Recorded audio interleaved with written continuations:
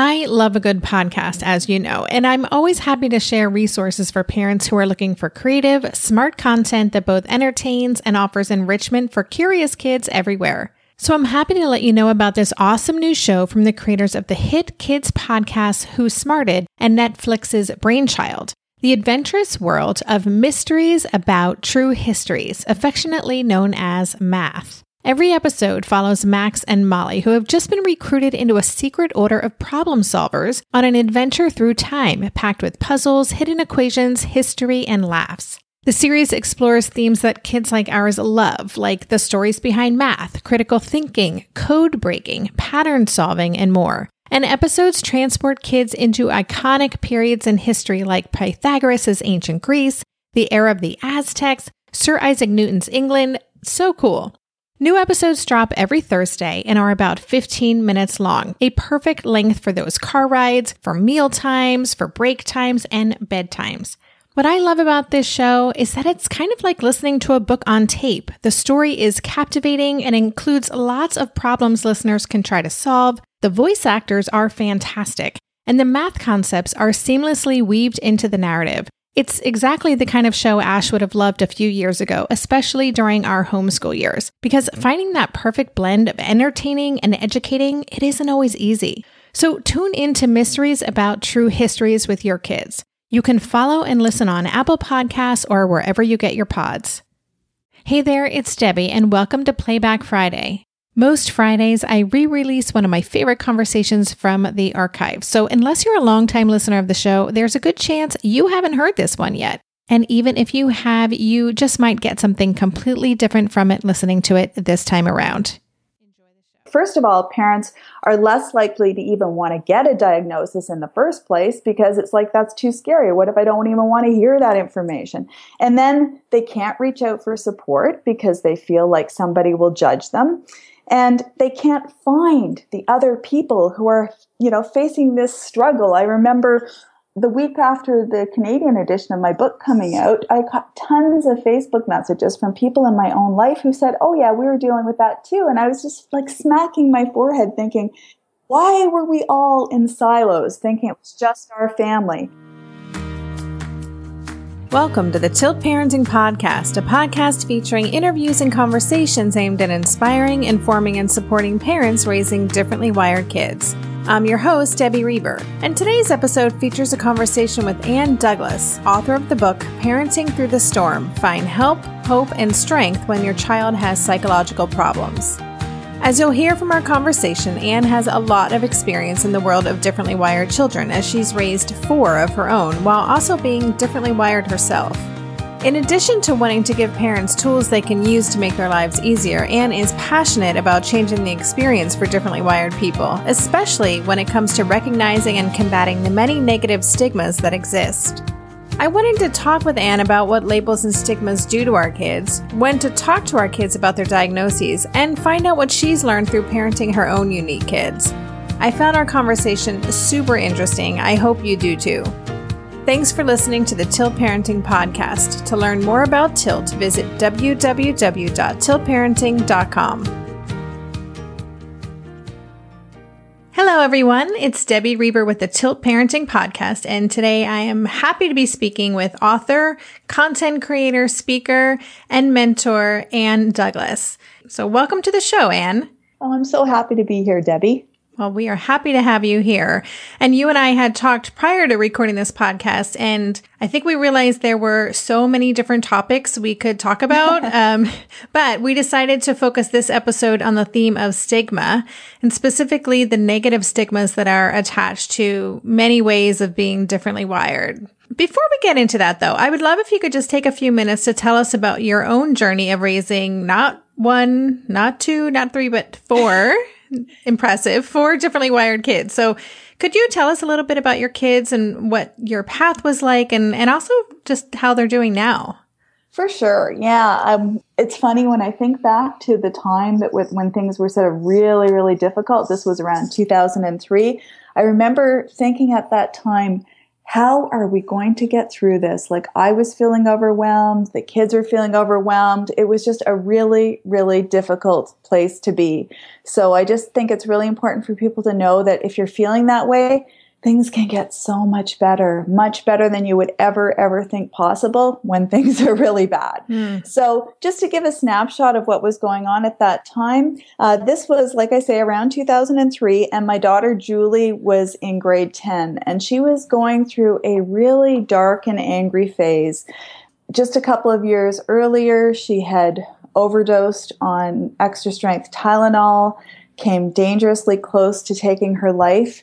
And so we, as her parents, were petrified, were off balance, and she was just really struggling. I mean, I sort of feel like if there was any kind of like after school special TV kind of topic that was ever done, I think Julie lived it during that time period. So it was just a really hard time for all of us. And then at the same time, she also had an eating disorder. She was dabbling in drugs, like everything was going on. And then Scott, who is a year and a half younger than her, he was going through a hard time with ADHD. And at that point, there was not a lot of understanding or acceptance. There was an awful lot of judgment against kids who had ADHD. And so he was running into trouble in school with his relationships, not wanting to do his schoolwork. It was just a really bad situation. And then a year and a half younger than him is Eric, and at that point, we didn't really know exactly what was going on with Eric. We were just starting to find out. He would later be diagnosed with a learning difference, which basically made it hard for him to communicate in writing. He was understanding everything beautifully, but when it came time to put words on a page, he didn't understand punctuation, he didn't understand sentence structure, and he was having a really hard time. And because he was feeling so frustrated, he was acting out in school. And I remember at one point we were called to the school for a meeting, and they suggested that they put him on a modified schedule. And I said, well, that's very interesting. What's a modified schedule? And they said, well, he'd be allowed to go to school for half an hour a day. Well, you don't have to know how the rest of that conversation went. I bet you can all guess. So that was quite an interesting experience. And then the youngest guy, the little guy at this point, was in grade 1. He was only 6 years of age. And I had always thought, well, when you're in grade 1, it's the stage when you love school, you love your teacher. Well, I can tell you there wasn't a lot of love happening.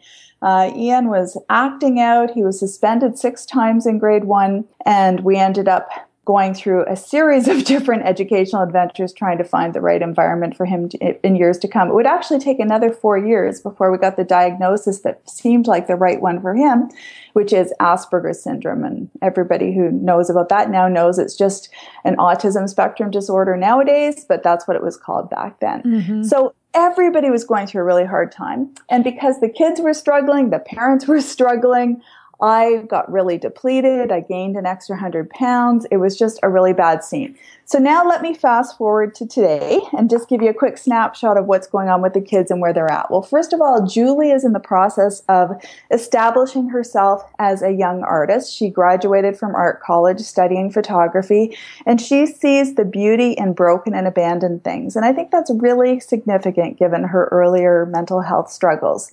And then there's Scott. Scott, I got a thank you note from his first employer. Completely blew my mind after so many years of people not appreciating him. But his employer basically said, thank you for the gift of this young man. He's creative, he's hardworking, he's enthusiastic, etc. And it's just like my jaw dropped, but it was such a wonderful. Wow. Yes. And then Eric, who I was worried would never, ever graduate from high school because of the extent of his learning disability, he not only graduated from high school, he went to a community college in Canada and then to study business, and then upgraded his skills at the university level, and recently gained certification as a professional chartered accountant. So he's actually working in the accounting field, which completely amazes and impresses me because of his earlier struggles. And then there's Ian who, you know, the school system was just not designed for Ian. I think the school system had to learn a lot from Ian, and it did over the years. And he last year completed a year of college and is in the process of establishing himself as an automotive apprentice and just loves that. I think probably if we were back home today, I'd be here hammering in the garage as I often do, which tells me that Ian's up, awake, and thriving. Wow. First of all, thank you for sharing all of that. I think so many of us, the TILD community and myself included, our kids are earlier on in this journey, and a lot of our anxiety or concern comes about just the unknowns of what the future could look like. And it's certainly inspiring to hear what you've been through, and bravo to you, for parenting and raising these unique kids, and just to hear what it can look like on the other side. It's super inspiring. So thanks for sharing that. Oh, thank you. Well, okay. Yeah. So as listeners can probably tell, we could talk about so many different things, and my hunch is we're going to get feedback and people wanting to know more from you. That would be great. Well, and luckily Anne has written a book, and we'll talk about that at the end. And so she has a lot of wisdom to share with all of us. But we wanted to talk about negative stigmas today and neuroatypical ways of being. And so as a way to get into that conversation, what was your personal experience with negative stigmas? And, if you can think back of when you were in the thick of it. Yes. How did the stigmas attached to the different diagnoses that your kids were dealing with impacted and affected you as a parent? Well, I think stigma happens on so many different levels. Like, I remember the kids saying things that were just so painful to hear as a parent. Like, I remember after Ian got his diagnosis of Asperger's syndrome, at one point he would go around saying things like, well, I guess I'm your most defective kid. And it just broke my heart to hear him framing it in that way. And so I think part of it was him sort of trying to feel out, like, did I really believe that? And so, of course, I would just, do what anybody listening to this podcast would do, which is to talk about how our brains are wired differently and how being different is not defective or bad. In fact, it can be a gift in so many ways. And by the time he finished high school, he could frame it that way. But during the early years, I think it really was hard for him. And then there was the level of feeling that stigma as a parent and as a member of a family. Like, I remember hearing awful things, sometimes secondhand by lovely people who, cared about my family and just said, you need to know people are saying some of this stuff. And one thing, I think the worst was when my daughter was having a terrible time with her eating disorder, and we were really, really scared for her, having somebody say to somebody else in the community, well, Julie wouldn't have an eating disorder if Anne wasn't so wrapped up in her career. And I was shocked because people had no way of knowing. Like, I had been off work for a month trying to, literally go through the speed dialing every organization that could possibly help my daughter. I couldn't concentrate. I was depressed. I was doing everything I could to help, but you feel so helpless if you're a parent in that situation. Or then I'd hear comments about, how my boys were just, out of control and they just needed more discipline. I mean, that's the cure for ADHD. Just be meaner to the kids. And, that works great. Yeah, it's a great plan. Right. Yeah. But that message came in so many different directions. And even people who were trying to be kind and supportive, sometimes they'd sort of say things that implied that ADHD was just an excuse for bad behavior and so on. And so I got really discouraged. And I think that the only thing that got me through dealing with the stigma was connecting with other parents who'd walked this walk and who could tell me, oh yeah, people will say things that are completely unreasonable. And then those of us who are living this, we know the truth. And so we can support one another. So I think that's what allowed me to get through that really difficult time. Mm-hmm.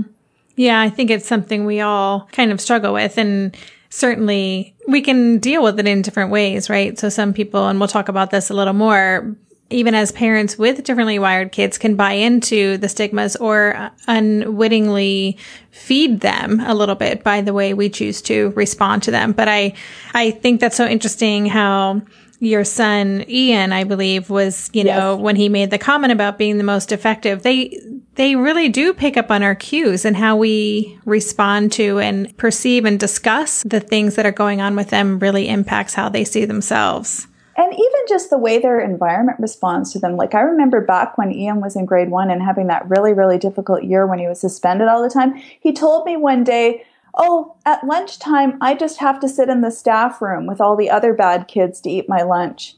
Wow. And I thought, to see yourself as one of the bad kids when you're 6 years of age, it completely blew my mind. Yep. Yeah, I've shared this story on a previous podcast, but I do remember like picking Asher up in preschool when he was 3.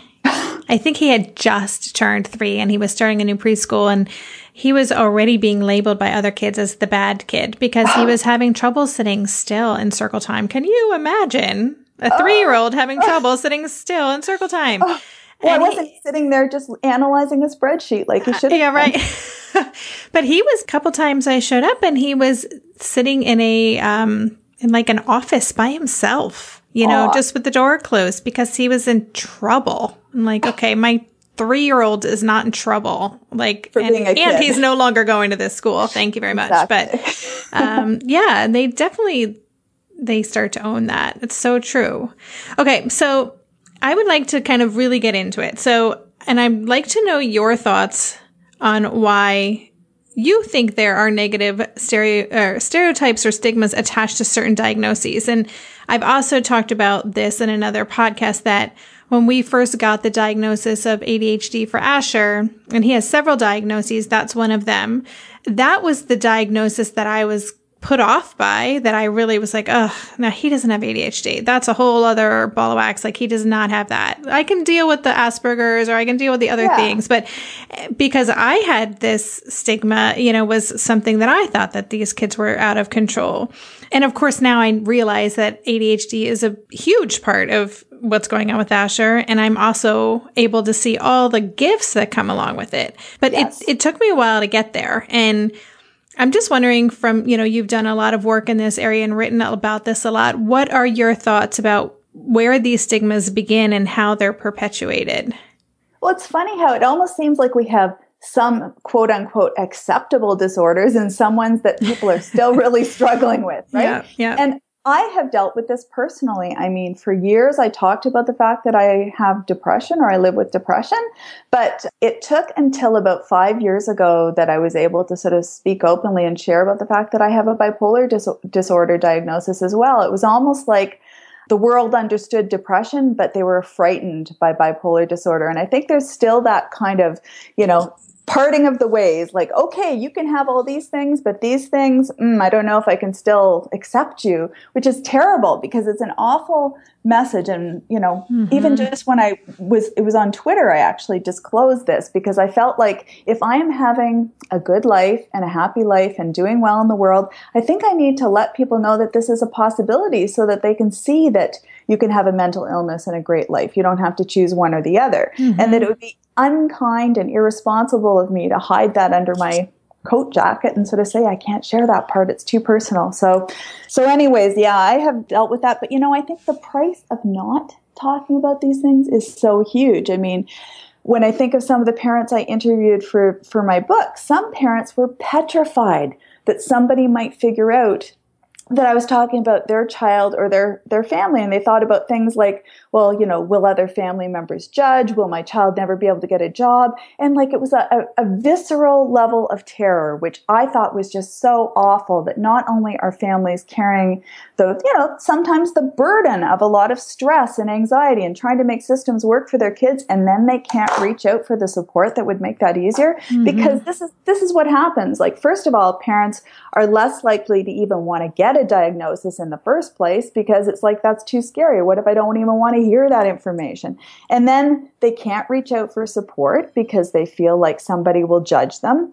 And they can't find the other people who are, facing this struggle. I remember the week after the Canadian edition of my book coming out, I got tons of Facebook messages from people in my own life who said, oh yeah, we were dealing with that too. And I was just like smacking my forehead thinking, why were we all in silos thinking it was just our family when there are so many families? I mean, statistically, if you look at the numbers everywhere, 1 in 4, 1 in 5, that kind of thing, like that is a huge percentage of people in our neighborhoods who are all having the same struggle. So that's what I think stigma does. It isolates us, it disempowers us, and it makes us feel like we're bad parents raising bad kids, which is not what it's about at all. This year, I've been working on becoming more attuned to my body, and so I'm starting to really recognize how periodic spikes in anxiety or disruptions to my routines can seriously throw my whole system off. And as I've been traveling a ton this past month, which is both disruptive and somewhat stressful, I'm especially glad that I have the extra support of Synbiotic Plus, a 3-in-1 supplement from Ritual with clinically studied prebiotics, probiotics, and a postbiotic to support a balanced gut microbiome. Synbiotic Plus provides fuel to the cells that make up the gut lining to support a healthy gut barrier. And it comes in this very cool minty delayed release capsule, which was specifically designed to help survive the harsh conditions of the upper GI tract for delivery to the colon. The bonus is that the capsules don't need to be refrigerated, so I can easily bring them with me in my carry-on. On a personal level, I love that Ritual is committed to sustainability. They're a female-founded B Corp, meaning they are holding themselves accountable long-term to not only think about their company's financial health, but also the health of people and our planet. There's no more shame in your gut game. Synbiotic Plus and Ritual are here to celebrate, not hide your insides. Get 25% off your first month for a limited time at ritual.com/tilt. Start Ritual or add Synbiotic Plus to your subscription today. That's ritual.com/tilt for 25% off.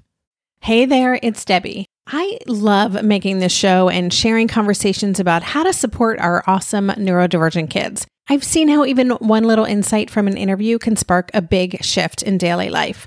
But I know that raising complex kids can be messy and lonely. And just when we think we figured it out, something comes up that boots us right back to feeling overwhelmed and stuck.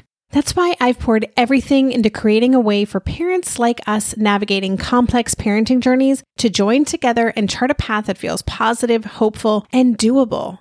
It's the brand new Differently Wired Club experience. In the club, you'll get personal support from me and other seasoned parent coaches, 6 live calls every month where you can connect and get your personal questions answered, the opportunity to learn directly from authors and experts like I have on this show, monthly themes for getting specific and tactical, an exclusive private podcast feed, and the best, most generous community of parents. Seriously, these folks show up for themselves and each other, and that right there is really everything, because it's a daily reminder that we're not alone. Our kids aren't broken, and we have totally got this. The recently rebooted Differently Wired Club is on a brand new platform with its very own iOS and Android app. It is such a great space. However you learn, whatever your style, no matter the ages, genders, and neurodivergent profile of your children, the Differently Wired Club can help you cultivate the positive shifts you're hoping for. Join us today by going to tiltparenting.com/club. That's tiltparenting.com/club. I hope to see you on the inside. Absolutely. I mean, everything you're describing is one of the biggest reasons why we wanted to create Tilt and really kind of wave our flag and say, hey, we're open about this, we're transparent about this, and there's nothing wrong with it. And just trying to empower other parents to speak up as well, because I really do believe that unless we do that, it's, we're going to remain in these isolated little boxes, suffering on our own. And, I had the same experience in terms of realizing how much was going on. There was at one of my son's schools, there was a 2E kind of after school. It wasn't after school. It was like a parent group. We met once a month or something in the library to talk about what was going on. And I looked around and I was like, oh my God, you guys are my people. Like, I didn't know they were even there. I didn't know, because it's just not the kind of thing you talk about at pickup after school. So, and yeah, we are definitely advocating a model of openness and transparency, both with our kids and with educators and others. And, and that might be our children's friends, parents, and all of that. There is the issue of taking care of yourself and being selective about who you share information with. I share information with everyone. And for people who listen to the podcast, they know that there's very few boundaries in terms of what I will talk about. But, there is a piece of this where you need to at least be aware of who you're speaking to and being thoughtful about how much you want to disclose if you are in a situation that isn't actually emotionally safe for you. So I'm wondering if you have thoughts about this idea of who and when to share information about what's happening with the child.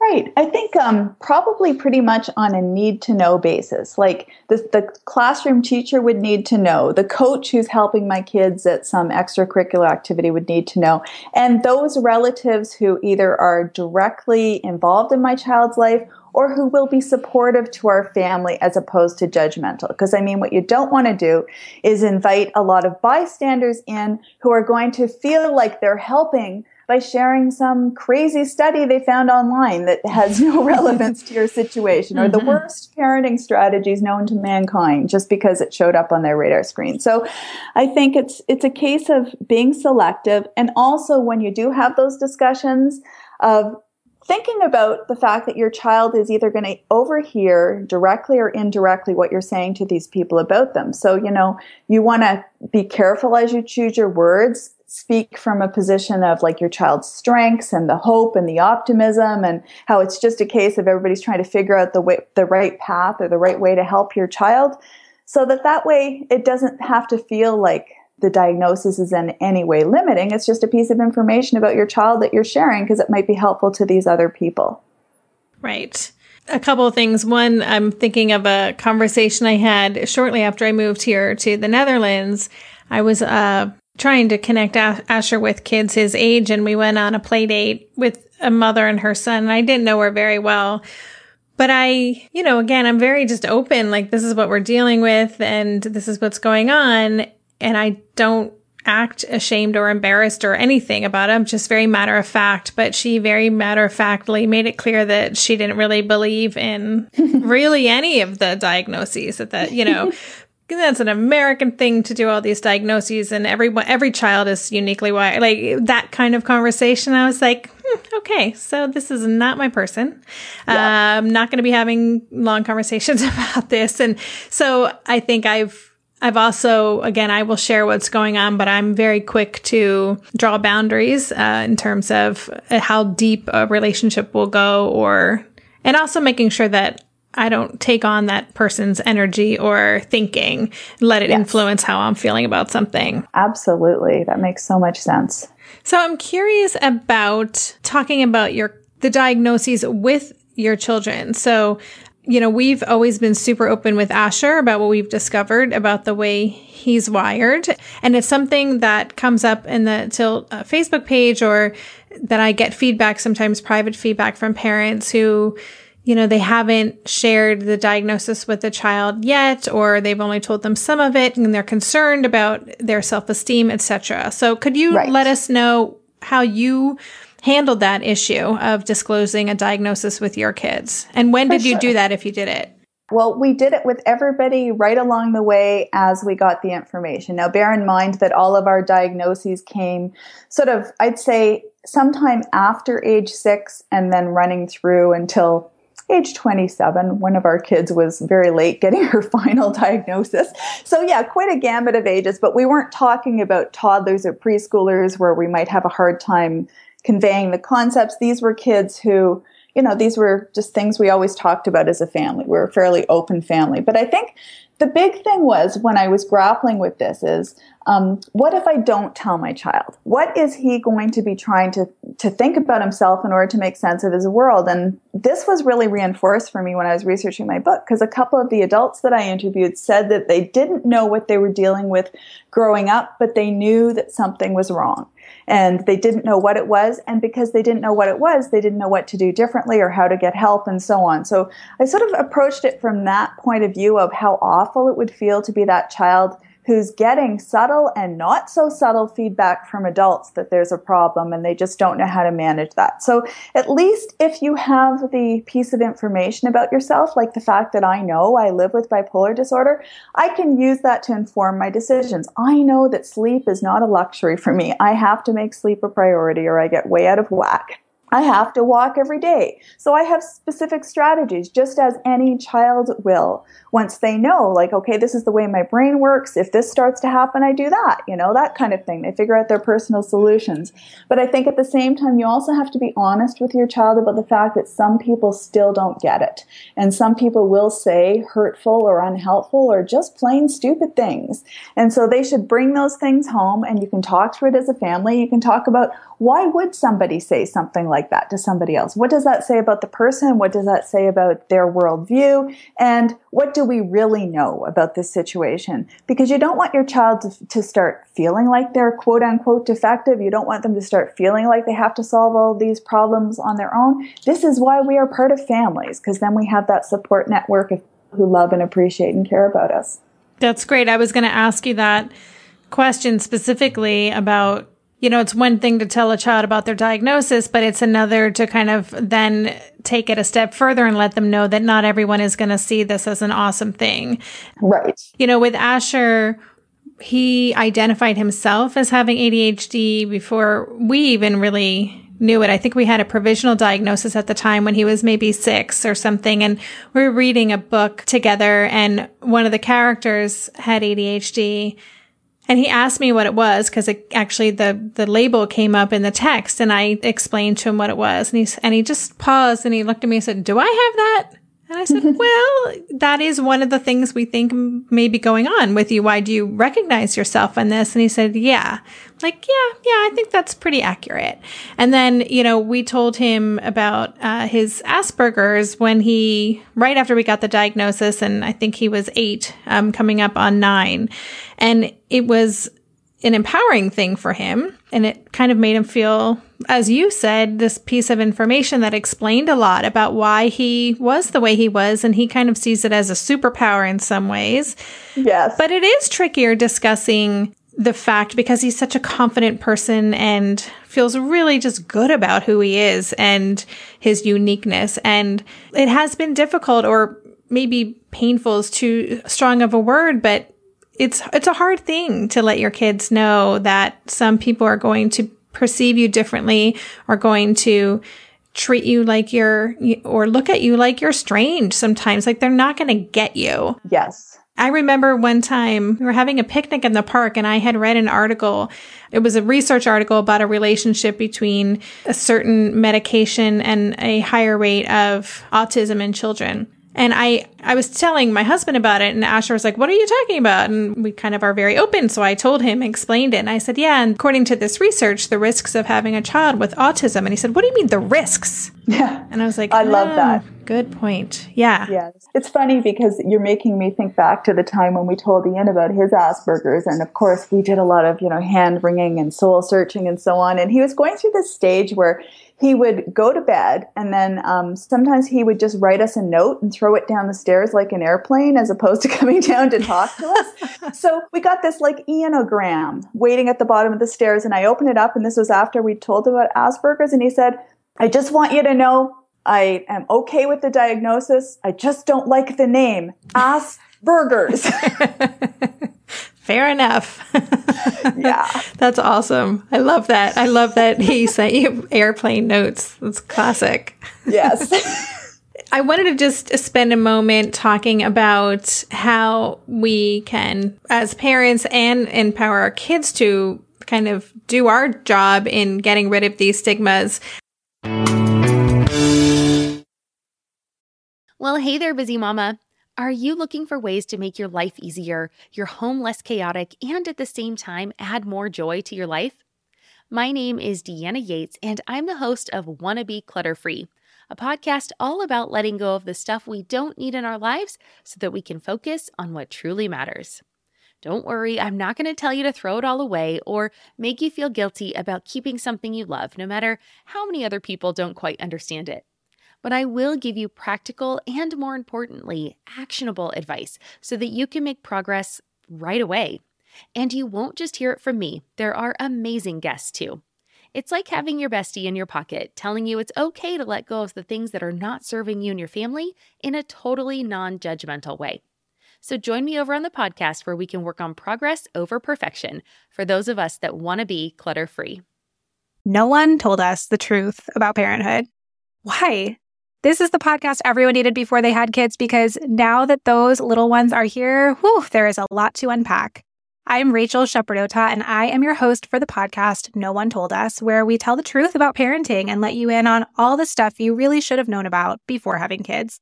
I am the founder of Hey Sleepy Baby, but this podcast is so much more than sleep. We'll be diving into all the topics that you really care about and need to know while you do your best job raising those adorable, tiny humans. Our goal is to just make you feel less alone and less overwhelmed. There are so many things that no one tells us before becoming a parent, and I think that we should really pull back the curtain on becoming a first-time or second-time mom or dad to share the good, the bad, and the ugly. We'll have a little education, a little fun, and a whole lot of heart that goes into each and every episode. So join me and our amazing guests each week to hear us talk about what no one told us. I wanted to just mention this fantastic US-based national organization called Eye to Eye. I'm not sure if you've heard of that. But I'd love to hear about it. It was founded by David Flink, who actually Asher is going to be interviewing for the podcast coming up. He's the author of a book called Thinking Different. And Eye to Eye pairs younger students with older students who have the same diagnosis of either a learning or an attention issue or both, such as ADHD, dyslexia, and so on. But one of the things that I love about the model is that they promote not only the openness of what's going on, but they really encourage kids to just own what's going on. Like they have these awesome t-shirts on the website that say things like ADHD proud to be, or this is what ADHD looks like. This is what dyslexia looks like. And they're really coolly designed. Like it's like, hey, we got to own this stuff and feel good about it. So I think that's one great example. But do you have any other thoughts about how we as parents and how our kids can play a role in shattering the negative stigmas associated with what's going on with them? I think if they can think about some of the upsides of this way of thinking, like, I mean, I'm a very creative person. And if I didn't have a bipolar type brain, or, you know, for my son who's the software developer, if he didn't have an ADHD kind of brain, you would never put together completely unrelated ideas in the universe and say, well, wow, if I put this and stir twice, look at what I get. It's that kind of like free-range brain out there in the world that will find one random fact and bring it home and connect it with something you remember from last week. So that's how creativity and insightful thinking happens. So we often talk about that as a family because all 4 kids have the ADHD diagnoses, and I'm sure my husband just, you know, fell under the radar screen because he's definitely a role model in that area in our family. And, you know, just about how wouldn't it be boring to just, you know, go through a predictable day knowing that you were going to do these tasks and that's how it would turn out, as opposed to, wow, let's do a U-turn here and let's try crossing the street there. And, you know, so we're just that family. I'm sure we exhaust people who are guests at our dinner table. I think I almost feel like we should provide them with pillows and a blanket in case they need to take a break. Oh, that's great.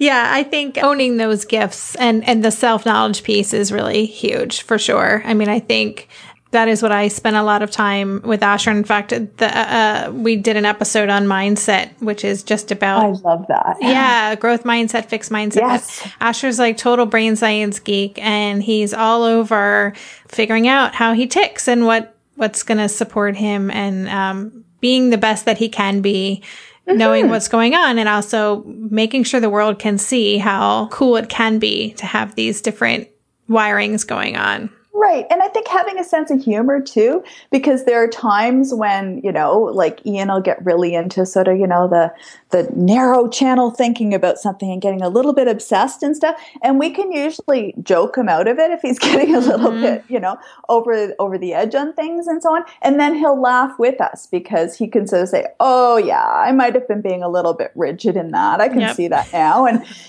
But you know me, like we went out for this family dinner on Mother's Day, and it took too long to get our dinner, and I was starving, and I was like, for me, if I get too hungry or too tired, like the mood swings start. So they're saying, are you okay? It's like I'm sitting there crying at the table. I just said, I'm going to be fine as long as somebody brings me protein quickly, or else this is not going to end well. So just being really frank and explicit about your needs. And then I'm sure they're like, waiter, this is an emergency. Bring this woman chicken now. Sounds like a sitcom. Yes. Sometimes it feels like I'm living in one. Although it's much better than like the horror docudrama of 10 years ago. So yeah, I'm sure. I can only imagine. I mean, I have one child, and I know what those early years, you know, he just turned 12 and we're in such a different space already. I can almost like forget how bad things were at a certain point in time. But I have plenty of documentation in my journals and emails. Yeah. Exactly. Well, listen, before we go, I would love to hear more about your book. I mentioned earlier, Parenting Through the Storm. It came out in Canada in 2015, but the US versions just came out last week. So can you tell us a little bit about that book and what parents can expect to get from it? Absolutely. It's based on interviews with 50 other parents who've had a really hard time with something going on in their family, some kind of difference. So I think that what I wanted to do was to take that hard-earned wisdom that we learn along the way and to try and pull that together in a book that would be supportive. So it's everything from, how does having a child who is struggling in some way impact on the family? And how do you deal with these things as a parent? And then practical things like navigating the process of getting a diagnosis, making sense of that, finding the right treatment plan, thinking critically about the treatment plan, because sometimes the diagnosis or the treatment plan doesn't make sense. And you have to say, wait a minute, I think you're describing someone else's child. And then advocating for your child, teaching your child how to be a strong advocate, connecting with other parents who truly get it so you can put together your own parenting village, like what you were saying earlier, Debbie, about finding your people, finding those people and celebrating them. And then looking forward to a day when hopefully things will be better and how to sort of carve out the path to get there. It could be things like, parenting strategies that bring out the best and not the worst in your child, and self-care for yourself. As I learned along the way, self-care is not just something you do when you have time. It's something you have to do consistently. It took me a long time to figure that out. Maybe I can shorten somebody else's learning curve. And speaking honestly and frankly, I think every time I get to the final chapter of the book, because as you know, as an author, when you're the author, you get to read your book 10,000 million times before publication as you proofread the pages and so on. Every time I get to the final stories of hope and wisdom and compassion and acceptance and love from the families, I always end up crying because it's like, that is all I ever wanted, was for my children to be happy and healthy. And that's what all parents want, is for their children to be happy and healthy. And so many families have found their own way to that place. Thank you for going through all of that. It is so comprehensive, everything that you've included in the book. It really feels to me like a handbook, really, to surviving, all the different aspects of raising a differently wired kid. So congratulations on the book. And I hope that listeners go out and they'll definitely benefit from getting that. Thank you. And so I have one last question. Where can parents connect with you online? What's the best place to get in touch with you? My website, which is Ann Douglas, ANNDOUGLAS.net. And they'll find I have like a directory of resources and some articles, blog, all the usual suspects will be found on my website. And of course, I love getting mail. So just click on the content or contact link and send me a note. I'd love to hear from you.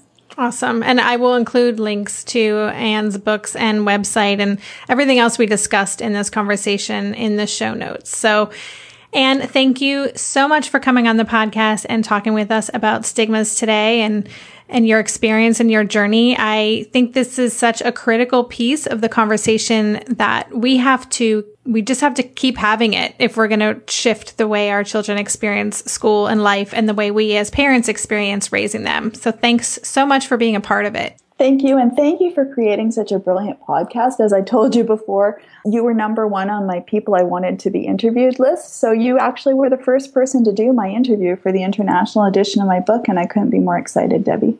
Awesome. Thank you for the honor. That's very cool. Thank you so much for tuning in to the Tilt Parenting Podcast. To learn more about Ann Douglas and her book, Parenting Through the Storm, and the other resources mentioned in our conversation, visit the show notes at tiltparenting.com/session28. If you like this episode and you're new to the Tilt Parenting Podcast, don't forget to check out all our episodes on tiltparenting.com/podcast. And we have a lot of great episodes coming up, including an interview with Eye to Eye founder David Flink, author of the new book, The Pie Life, Samantha Edis, and writer Therese Gray. And of course, the special Asher episodes every third week. So if you haven't subscribed yet, we encourage you to do so on iTunes, Stitcher, SoundCloud, Player FM, or Podbean. Thanks again for listening. For more information on Tilt Parenting, visit www.tiltparenting.com. Hi there, I'm Andrea Owen, self-help author with 19 translations of my books, global keynote speaker, and life coach. My podcast, Make Some Noise, has been serving up self-help in a simple-to-digest way for the last decade. The topics brought in each episode are practical and easy to implement around topics such as working through fears that keep you stuck, different modalities of therapy, managing your negative self-talk, and more. We bring you guest experts, solo episodes, and I even coach listeners on the air around relatable struggles. I also do my best to weave my sense of humor into some heavy topics because, let's face it, life can be pretty hard, and it's so much better when we can have some fun while walking through our challenges. Whether you're seasoned in personal development or just starting out, Make Some Noise podcast will help you become the best version of yourself, the person you're proud of when you look in the mirror and show up in your life. Simply search Make Some Noise with Andrea Owen wherever you listen to your podcasts.